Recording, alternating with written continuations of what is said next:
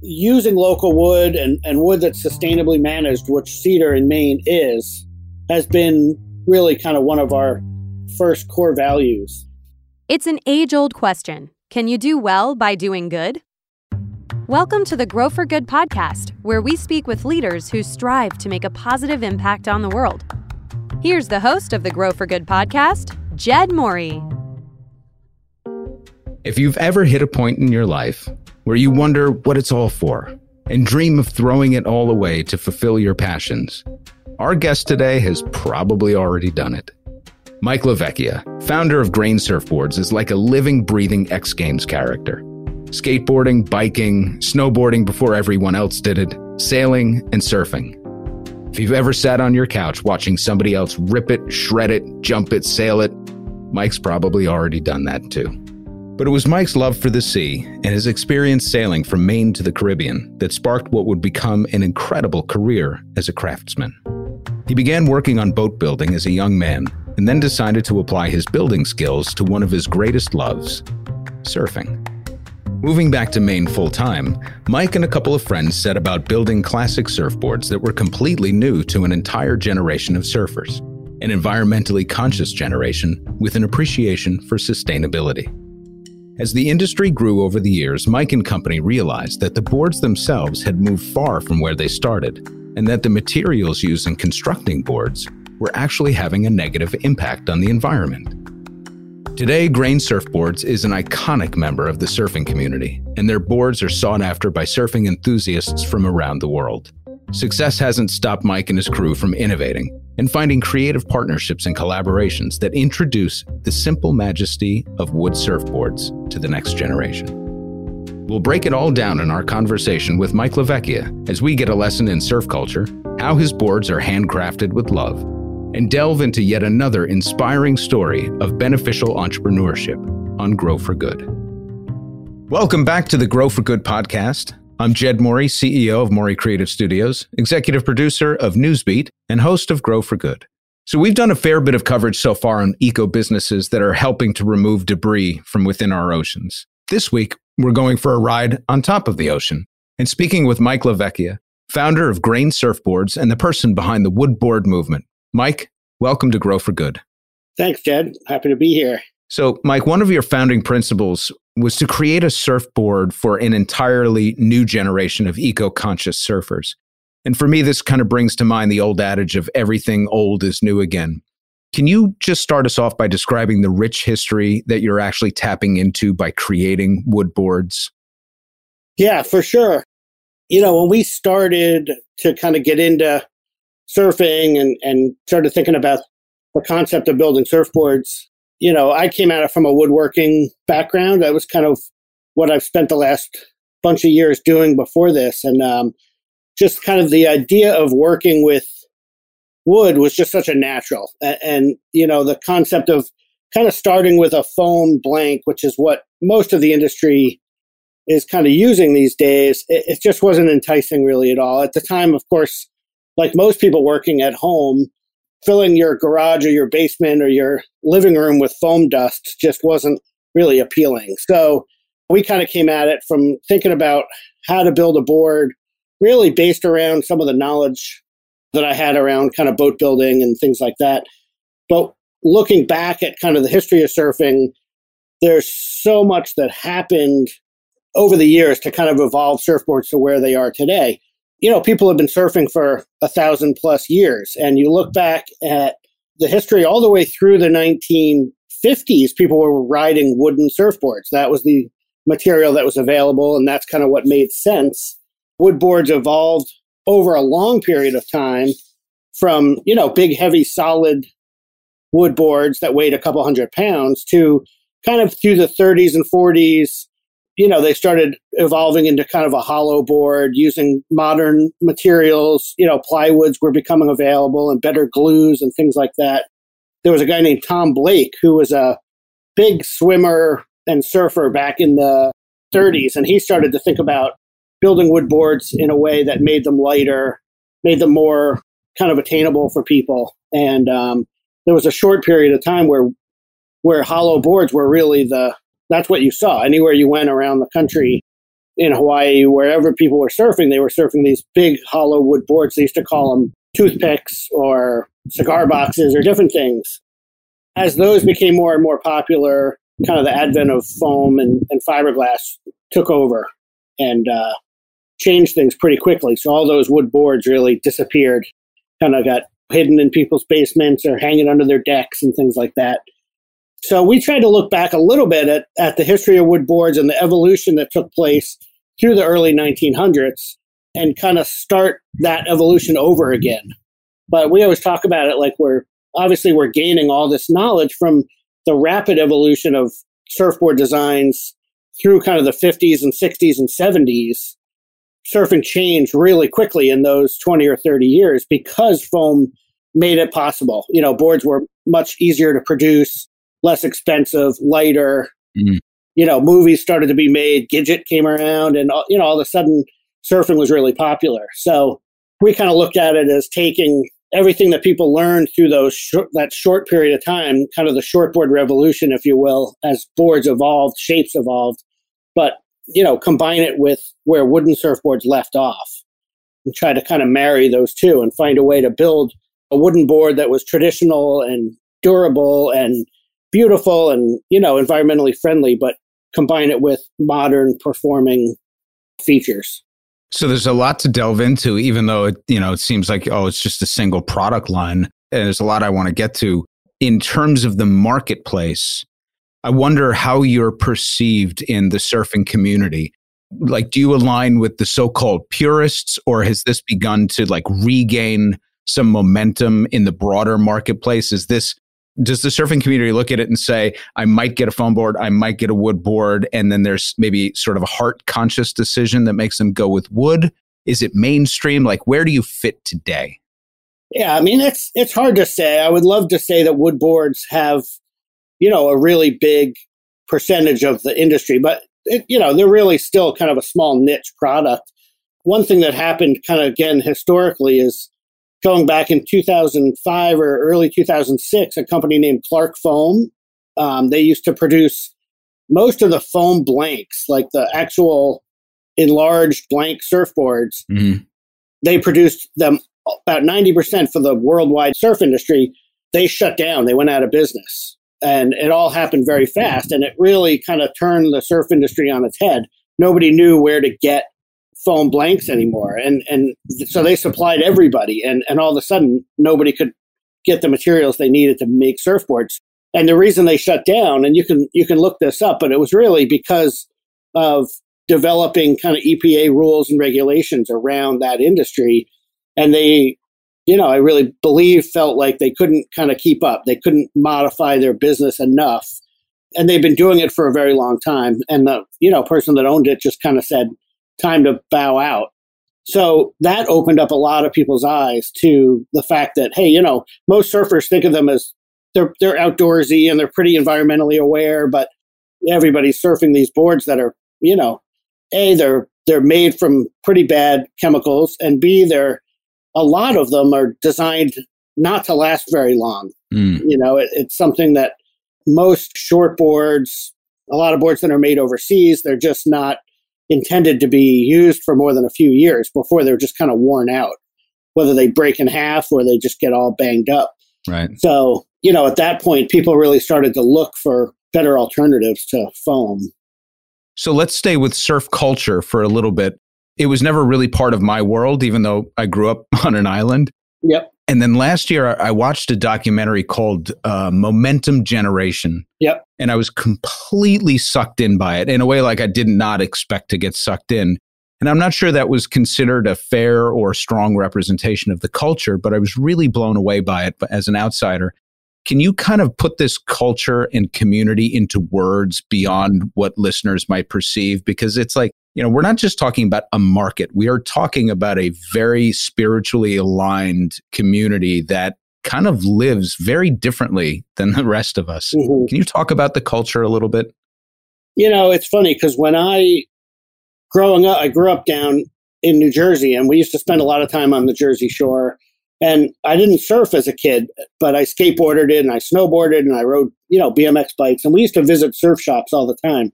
And this is just my own bias, but visiting surf shops kind of in the 70s, it wasn't a very inviting sport.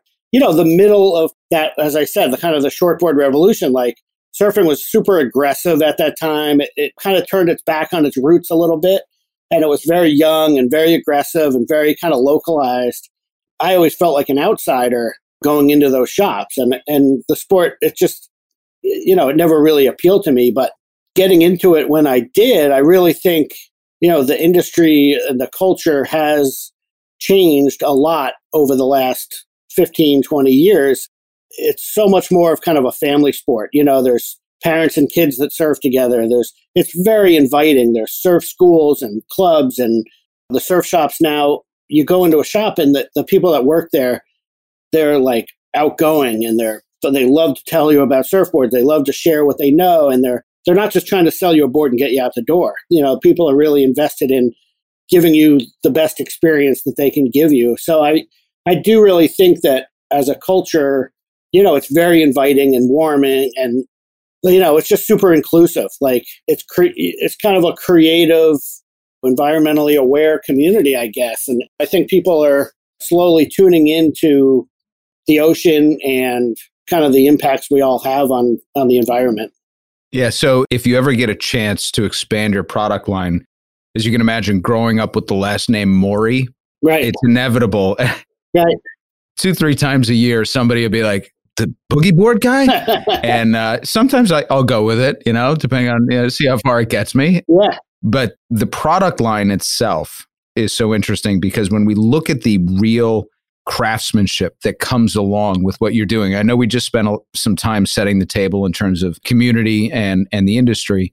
And before we get to the sustainability aspect of the business itself, one of my favorite parts of the show is asking the entrepreneur about his or her product. I was wondering if you could kind of take us on the journey and describe your boards and the works of art that these things are. Because I watch so many videos and I'm looking at these things and the end result is like, it's wild how beautiful they are. Can you just talk about your babies? Yeah.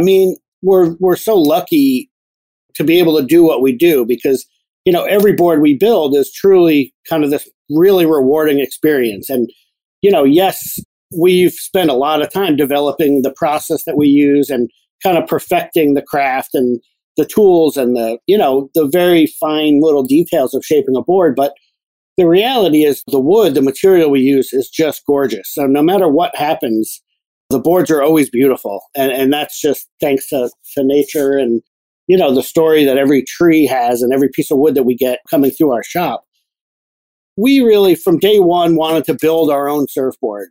It was something that was really, intriguing to us, kind of had to come up with a process that made sense. And sustainability was really important. Finding a way to kind of maximize the use of the material and reduce waste and all that was something that was really a big part of it from day one. But, learning how to build a board took a long time. And we really always felt from day one that this was something we wanted to share with people. So as far as like our product line, we love building boards for people. That's kind of the heart of the business.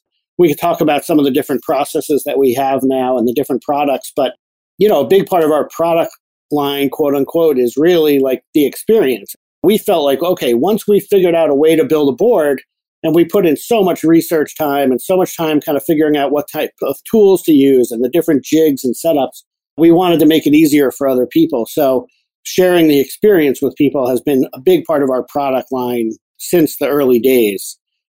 We do that mainly through, we sell what we call homegrown surfboard kits. So we can kind of help people wherever they are around the world. We provide them with all the material. We kind of do all of the hard part, all the computer CAD work, like the design stuff, all the milling, anything that takes like the big expensive tools and, know-how, we take care of that for them and send them all the material ready to go, milled to exact specs, ready to put together into a board. So, if you're at home or you're literally, we've had people in the military that are on a base in Iraq build boards, anywhere you are, we send you the materials and you can get that experience and enjoy it. And there's so many rewards to the process of it. When you build your own board, you're getting an appreciation for the product. Like you understand how it's put together and how it's shaped the way it is. And, it's something that honestly, people have said it's like having, another family member, in the room. It's literally something that just means so much to them. Aside from how the boards surf, the process is just as valuable as the product. Well, it's funny that, I think you had even mentioned in one of the interviews that I saw that when you got into the business, wood surfboards, they were considered so beautiful, you might find them hanging on somebody's wall. They were like furniture, but people weren't using them to surf anymore. Right. And there was something else that you just touched on that I saw. I think it was in the segment that you did on Bloomberg about the actual design process. So we'll talk about more of the handcrafted nature and the sustainability, but you actually design each board in CAD first, which is not a simple program. It's not, right. You can't just pick up CAD. Did you always know how to design in CAD, and how did that come about, and is that normal? So I don't know how to use it at all, but my business partner, who's kind of semi-retired from grain now, but he literally did teach himself how to we use a program called Rhino, which is a 3D modeling program. He literally taught himself how to use it, and we developed over the years some really sophisticated tools that are kind of tied into Rhino to help us not design boards. I mean, when you're designing a surfboard, you're literally it's a 3D model. You could be designing anything. Doesn't matter what the product is. You're designing it from space. Right. What we've really put a lot of time into is we have this 3D model that looks beautiful and it's fair and you can spin it around and see every different shape, but building tools to allow us to take that model and break it down into all the internal parts that define that shape. Mm-hmm. So, it's a process that's super repetitive. You'd have to do the same thing every time you design a new board. Right. There's the outside that you can see, right. But the inside, the guts of it, and it's a shame it's a podcast, and that's why everybody's going to have to go to your site to watch right. these videos, because the inside has these really intricate, very precisely measured layers of supporting blocks that go all along the way.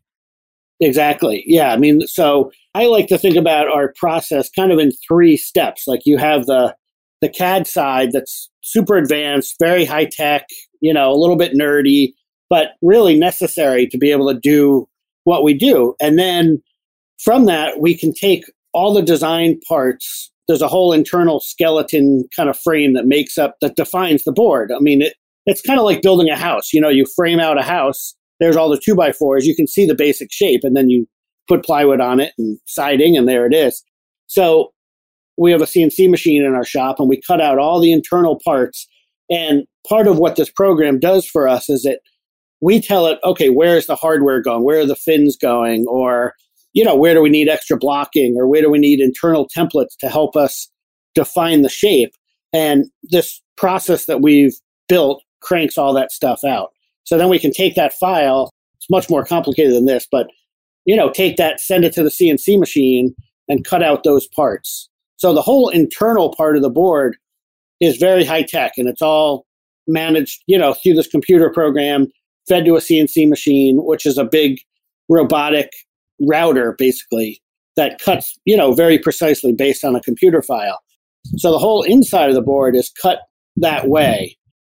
And then the outside of the board, that's kind of when we shift gears and everything becomes much more traditional. And we're milling cedar, and we'll get into, I assume, kind of where all the materials come from. But the handling and processing of all the cedar that we use for the outside of the board is done in a very traditional way. Everything's built by hand using essentially zero power tools. I mean, of course, there's the milling, a table saw for straightening planks, but the actual process of building the board is we don't have a single power tool in the main shop room. Everything is hand clamps, hand planes, spoke shaves, draw knives, all very traditional tools you would find in a barn, if you're timber framing. Well, you mentioned somewhere along the way that also you try to reuse as much of the wood scrap as possible. What does that look like in practice? Yeah, I mean, we kind of have this little phrase, we say waste no waste. And basically, it's every step of the process, we're generating an offcut. If you're straightening a plank, you're getting a little thin edging that comes off the plank. Or if we're building a 7/6 board and we have an 8-foot plank, we have a 6-inch piece that we're cutting off the end. We truly have kind of a place all around the shop where all these little pieces get collected. boxes and bins and things like that, barrels. Each offcut gets saved and gets repurposed into something smaller. It's almost like everything's getting filtered with like a finer and finer filter, basically, until it really just becomes kindling, in our wood stove, and we heat our shop in the winter with all our scraps. We're able to make all the little pieces that make up the rails of our board. Really, a lot of that comes from the edgings of straightening planks. And all the blocking comes from cutoffs. And, we make smaller products like hand planes, which are little body surfing, little mini surfboards that you put your hand on when you're body surfing. And those are all made from cutoffs of planks. So, very little goes out of our shop. Really, nothing goes out as trash. Like our dust collection from all our machinery, that all gets bagged up. And one of the guys that works here has horses and he takes it home and it's bedding for his horses, or we'll send it to somebody down the road that has sheep. Amazing. Really, everything's getting used, on some level. All right. So you have this very 360 look at the process itself, but the product, yes, it's beautiful. Yes, it's handcrafted, but it's sophisticated in its design. Your product also has to be a high performance product though, as well. 100%. The thought process and the iterations that go through making it high performance. What makes wood, in your mind, in your experience now as a user of your own product, as a surfer, what makes wood still such a viable material? Well, for one thing, so our boards are hollow. If we built solid cedar surfboards, they'd be heavy and they wouldn't perform. And really, our whole kind of mantra, like our objective from day one, is we want people to have our boards, we want them to work. We want them to be able to surf them. We want them to compare with any other modern surfboard that you can buy these days. So if somebody comes to us and says, I really just want a wall hanger, unless it's COVID times, we're kind of just saying no. We really want to build boards for people that are going to surf them. And if they want to hang them on the wall when they're not using them, great. But, we truly want these boards to be surfed. They belong in the water. So the process we have kind of evolved, it keeps the boards as light as possible without sacrificing strength. Basically, if you weigh one of our boards compared to the same shape in a well-glassed kind of handmade foam surfboard, it's actually very similar weight, within a pound or two. If you compare it to kind of something that's a little cheaper and maybe mass-produced overseas, they might be a little heavier. The difference is that our boards really do last a long time. They hold up much better. They don't show, wood has these amazing properties where it can absorb dents and dings and bounce back. It has flex. If you walk on a wooden floor, it kind of bounces under your feet. A lot of people prefer wooden boats because they're better on your back than a fiberglass boat. Or if you're working in a shop, you want a wood floor, not a concrete floor, because all those hours spent standing on wood just is better for you. And the same thing goes for surfboards. They just have kind of a flex and they have memory and they just handle day-to-day use without showing wear and tear. And we truly can take a surfboard that we built 5 years ago and clean the wax off of it, the stuff you put on your board to stick to it, and it can look as good as the day we finished it. They don't show pressure dents the way foam does.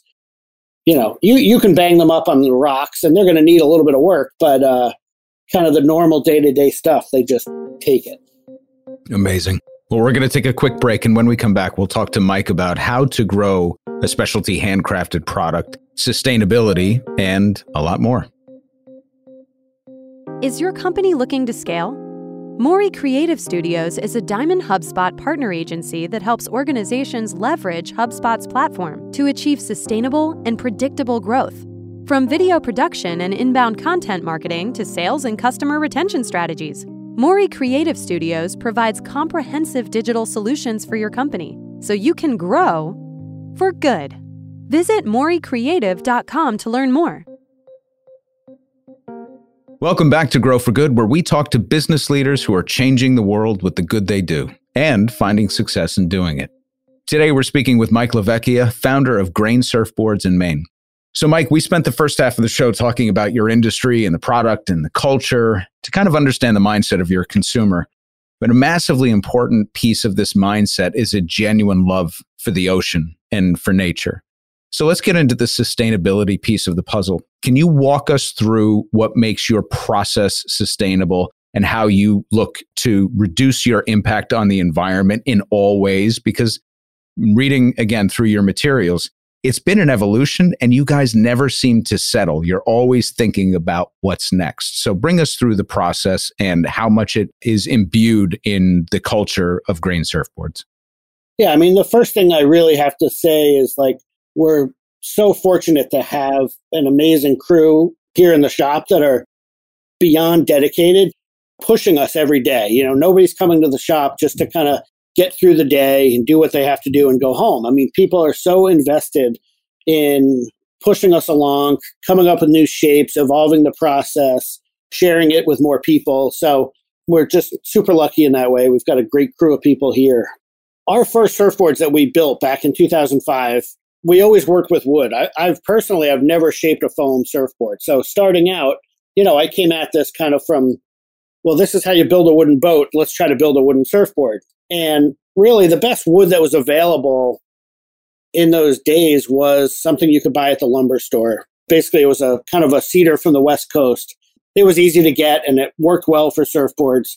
So we bought a few boards worth of wood and that's what we started with. But, as we started to get along and kind of figure out like, hey, this is something we want to keep doing, we knew we needed to find a local source of material. That was something that was always pretty key to the whole thing. We wanted to be able to support mills and landowners here in Maine. And so we found this little mill up in northern Maine and literally called them one day, said, we're trying to build a couple surfboards and we wanted to try out. Their specialty is northern white cedar, which is very common wood here in Maine. And they shipped us down. They shrunk wrapped 6 planks and shipped them down to us and just said, give it a try. Let us know what you think. And we milled it up and built a couple boards and just absolutely loved the material. It was just perfect. Were those boards good? Looking back with your lens today, were they good? It's funny. I mean, they're actually not in our shop. Some of those boards, they're out in customers' homes or wherever they are. And I would love to get them back. And, and I've offered a few people like, hey, if you want to give that back to us, I will build you a new board. We'll just swap it out. But, they don't want to do it. They won't send them back. So, yeah, there's a handful of boards out there that I would love to have back. But I still have photos of them all. And some of those first ones were, a mix of red cedar and white cedar. We just kind of combined, the woods. It's funny to look at like the first 6 photos of boards. It was like all red, half white, and then all white, and it was like, okay, now we know what we're doing. And, we ordered our first load of white cedar from this mill, probably 1,000 feet, or I don't know what it was at the time. We literally are using the same mill today. We get 100% of our wood from them. And it's maybe a 2-person operation in northern Maine. All they do is mill cedar. And we use really kind of the cream of the crop. Like we want wood. A lot of cedar can be a little knotty, but cedar's super rot resistant, very stable. Bugs don't like it. It's the reason why, it's used as siding or it's used for fence posts or log homes because it's just a stable, long-lasting material, which just means it works great in surfboards too, and it's light. We have been using the same mill since day one, and 3 or 4 times a year we order up a few thousand feet of wood, and he loads it up and comes down. So he literally, as he's milling logs, anything that looks good, they have the grain pile, and they just stack it off to the side and hold it until we call and say, okay, we're ready for some more wood. And we just have an amazing relationship with the owner, just an awesome guy, loads the trailer, drives down himself, using local wood and wood that's sustainably managed, which cedar in Maine has been really kind of one of our first core values. And it's funny, we still use little bits of red cedar in our boards for accents and stringers and stripes, but all of it comes from, it's all reclaimed. We've bought old decking planks from local builders that we know that have, replaced the deck of a house and it's been red cedar, and we'll buy it and mill the wood, mill all the screw holes out of it. So any red cedar we use is all reclaimed, kind of repurposed wood.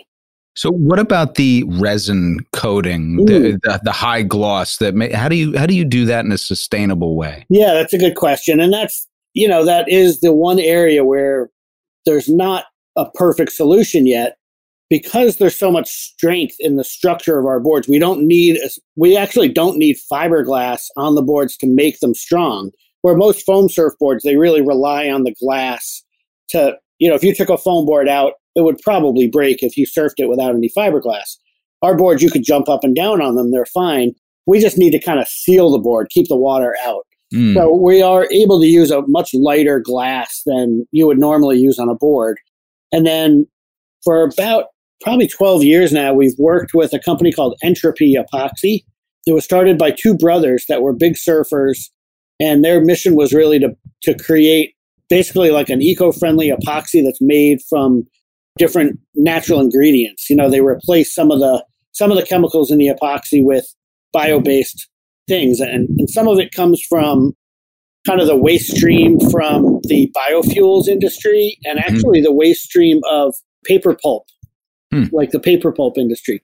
So they're two amazing guys, brilliant, and they've developed all sorts of different bio-based resins, and we use a couple of their different types.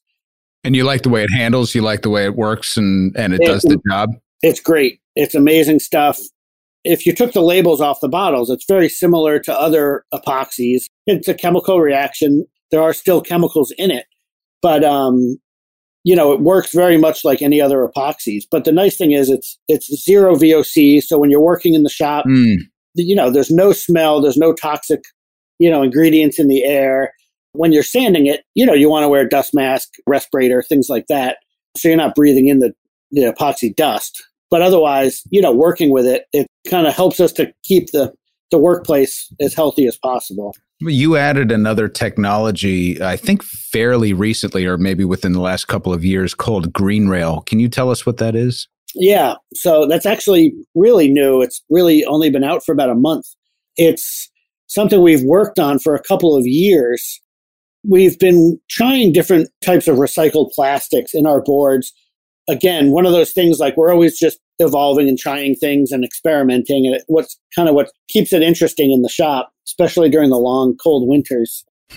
We eventually were turned on to this material that is made from 100% recycled plastic bottles.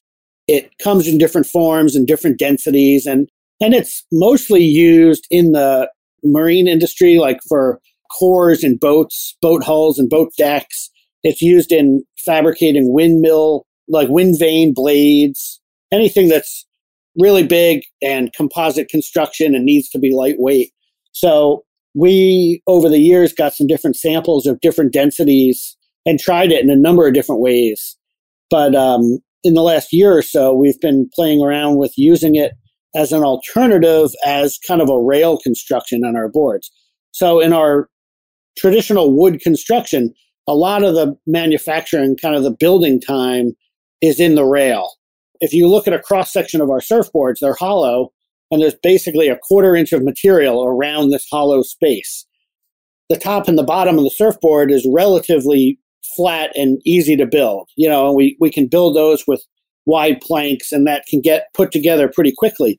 But the rails of the surfboard is where all the shape happens. You have the outline changing, like it's an egg, so it's round in the tail and round in the nose. And then you also have the rocker, kind of the lift in the nose and the tail. And then also the board gets thinner at the end. So you have, the rails changing shape as it goes down the board. To build that in wood and keep it hollow, a lot of people build their rails out of solid wood and then shape it, but that adds a lot of weight, and it, in my mind, kind of adds a lot of weight in the outside of the board where you don't want it. So our process, the rails are really hollow. If you cut away a board in half and you can look at it. So that's what takes the most time, is building the rails of the board. It's lots of little pieces that are fit together. So with this green rail technology, we basically have changed the way we build the rails of the board, and we utilize this recycled plastic. It's a thermo-moldable material, so you can heat it up and bend it around shapes. It's really been fun and interesting to play around. And I guess the main benefit of this is, for us, it's something new, and it's always fun to kind of have something new to wrap our head around and perfect. But it enables us to offer a board at a substantially lower price because the labor that goes into the board is pretty reduced. Okay, so From a 360 sustainability perspective, we talked about using reclaimed wood for accents, using local wood for your baseline product. We're talking now about using recycled materials wherever possible. But then there's what you're replacing, right? So the actual fiberglass and polyurethane boards that you're replacing are fairly destructive to the environment. I'm wondering how much of the decision-making process is with that in mind. When you talk to some of maybe the younger eco-conscious consumers, are they seeking you out saying, I just can't do it. I have to have wood? There are people that, that think along those lines. I would say a lot of our customers, we find are like people that have followed us for a long time, for years, and they've always wanted to. It's kind of like one of those bucket list items, and I would say primarily because before the green rail, they are more expensive. I mean, there's a lot of time and a lot of labor and a lot of material that goes into each board. So it's hard if somebody's going to go to a shop and spend $800 on a board, we're not really a good alternative to that because we're 3 times the price. But I did see that the average surfer can have somewhere between 3 and 4 boards, the average enthusiast, at a time. So they'll have that in their little arsenal there. Yeah. So I can imagine people peeling off and saying, I'm just going to get the best one that I can. And then maybe I'll have a couple of other boards as well. Yeah, I think that's totally true. When you surf, most people have, 3 to 4 different boards for different conditions, wave heights and things like that. So people will say like, I'm going to get, my grain board is like my special board. I take out when the conditions are just right or when, it's my long board. So typically most of our shapes, they're long boards or they're kind of more traditional short boards that really benefit from, maybe that little bit of extra weight. That weight translates to kind of more speed and more drive and, more of a fluid type of surfing. So it works really well for kind of more traditional boards. So a lot of people will say like they're still going to have their 2 or 3 foam boards for big days when they want like a performance short board, something that they can do airs on. But the grain board kind of fills that. It's that perfect chest high day, super clean. They just want to be on that board. And we have truly customers that just text us 6 a.m. as the sun's coming up, a picture of their board on the beach. And they're just like, I didn't pack any other board. It's just, I think there's like a special meaning for people that do buy our boards. It is something that people really kind of wait for, dream up, kind of wait for the perfect time. And that goes for whether they're buying a board because they have to save up or they really want to come and build it themselves. And they just need the right window in their lives. It's like they have kids or they have a full-time job or they're traveling a lot and they just need the stars to align. And then that's it. So let's round out the discussion with sort of the business case for grain, because I think I saw that it can take somewhere between 40 and 60 hours to produce each board all in. How do you achieve scale to begin to make a discernible impact? What does scale look like for you? Oh boy, that's a tough one. I mean, we're pretty poor business people. We're pretty focused on just coming to work every day and enjoying what we do and obviously paying the bills and keeping up and making sure everyone's getting paid every day. But for us, this is kind of about creating really, it's a little cliche, but just kind of a good lifestyle, like something that we can all enjoy. We love being around each other every day. Yeah, Mike, you're describing the meaning of life, by the way. So maybe it's everybody else that's not a good business person, but go on. Yeah, it's just hard. And so it's funny though, because it takes a lot of little things to make this business work. It's a lot of little pieces that have to fit together to make it, to kind of make it tick. And if one of those things changes, it can have a dramatic impact. So we offer classes, we teach people that aren't really up for building a board at home. They're just too nervous or there's something that prohibits them from doing it. And the classes are great. And in the summer, that keeps us really busy. And then we have the kits, and the kits really work well kind of in the off season when people are maybe they're not surfing as much and they're inside more and they need something to do. Those work really well. And then the custom boards just kind of fill in around all those other things. And, we have lots of other little products. We sell digital like plans. If you want to build a board truly from scratch, we'll sell you plans for all of our shapes, and you can cut them out and go get all your own materials and do it all yourself. So we have a lot of different levels, kind of like points of entry, if you will, depending on like how big of an experience you want. So all of those things really have to kind of come together to keep us going. Well, I did notice that you, in terms of increasing your footprint, you increased your awesomeness quotient by a magnitude of infinity by opening here on Long Island in my home base. So, right. We don't always get the coolest things here. So I wondered if you were like, hey, let's move to Long Island, thinking it was Long Island, Maine, which is actually a thing. Right. And you just wound up here by accident? Right. Tell us about the New York store. Well, that's a good story. We had two brother-in-laws come and take a class from us, probably now like 5 or 6 years ago. One of them lived in Rhode Island and worked at a winery and was kind of a property manager. And the other one lives in New York City and works kind of on Wall Street. And they came up as just a bonding experience. They wanted to just do something together. One of them originally was from Maine, so they had roots here. And they basically came up and took a workshop and just loved it, loved everything about it. Loved being able to share the experience with each other. And, it was great. I think they camped out at our old shop. And a few months later, they contacted us and said, you guys, we just loved this experience. And, we want to figure out a way to help share it with more people. And basically, they kind of pitched us with the idea to open up a shop in Amagansett, New York. We spent a lot of time talking about it because it wasn't really something that was in our plan. But over 6 months or so, they convinced us that it was a good idea. So that shop, it's part of Grain, and it's run by these two guys that are 100% committed to offering the experience to people down on Long Island. We're pretty good at talking people into things, just saying. Yeah, exactly. Right.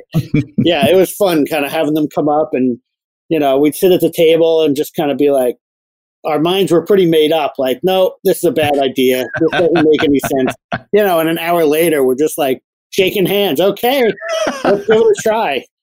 Truly, it's been great. And they're so dedicated to, what Grain is all about.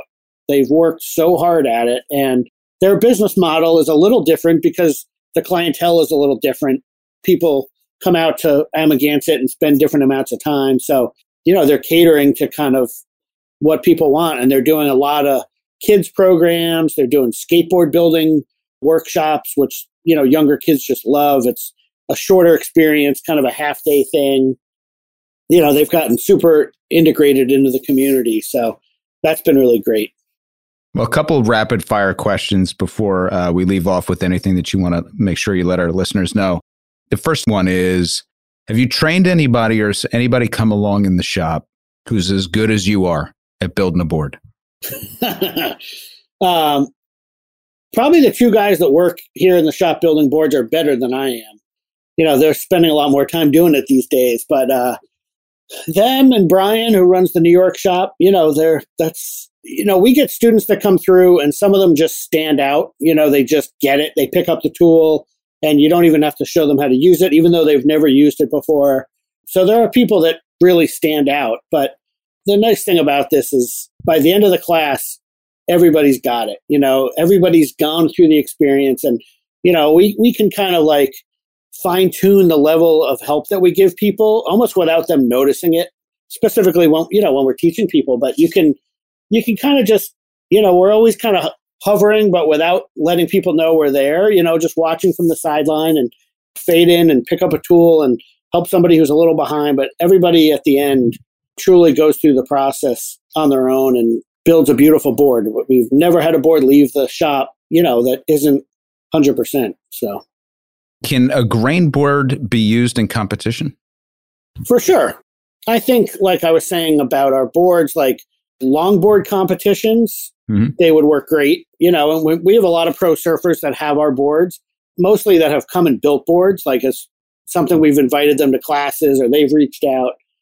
I'd say kind of like the World Pro Tour level of surf contests. Maybe not. I don't think our boards are really designed for that type of surfing, but, we've definitely had boards in some contests. And can you ever see yourself not doing this? It's funny. I don't know what else. I truly love coming to work every day. I mean, I wake up, and if somebody texts me and says, "Hey, let's have coffee," I get a little anxious because I just want to get to the shop.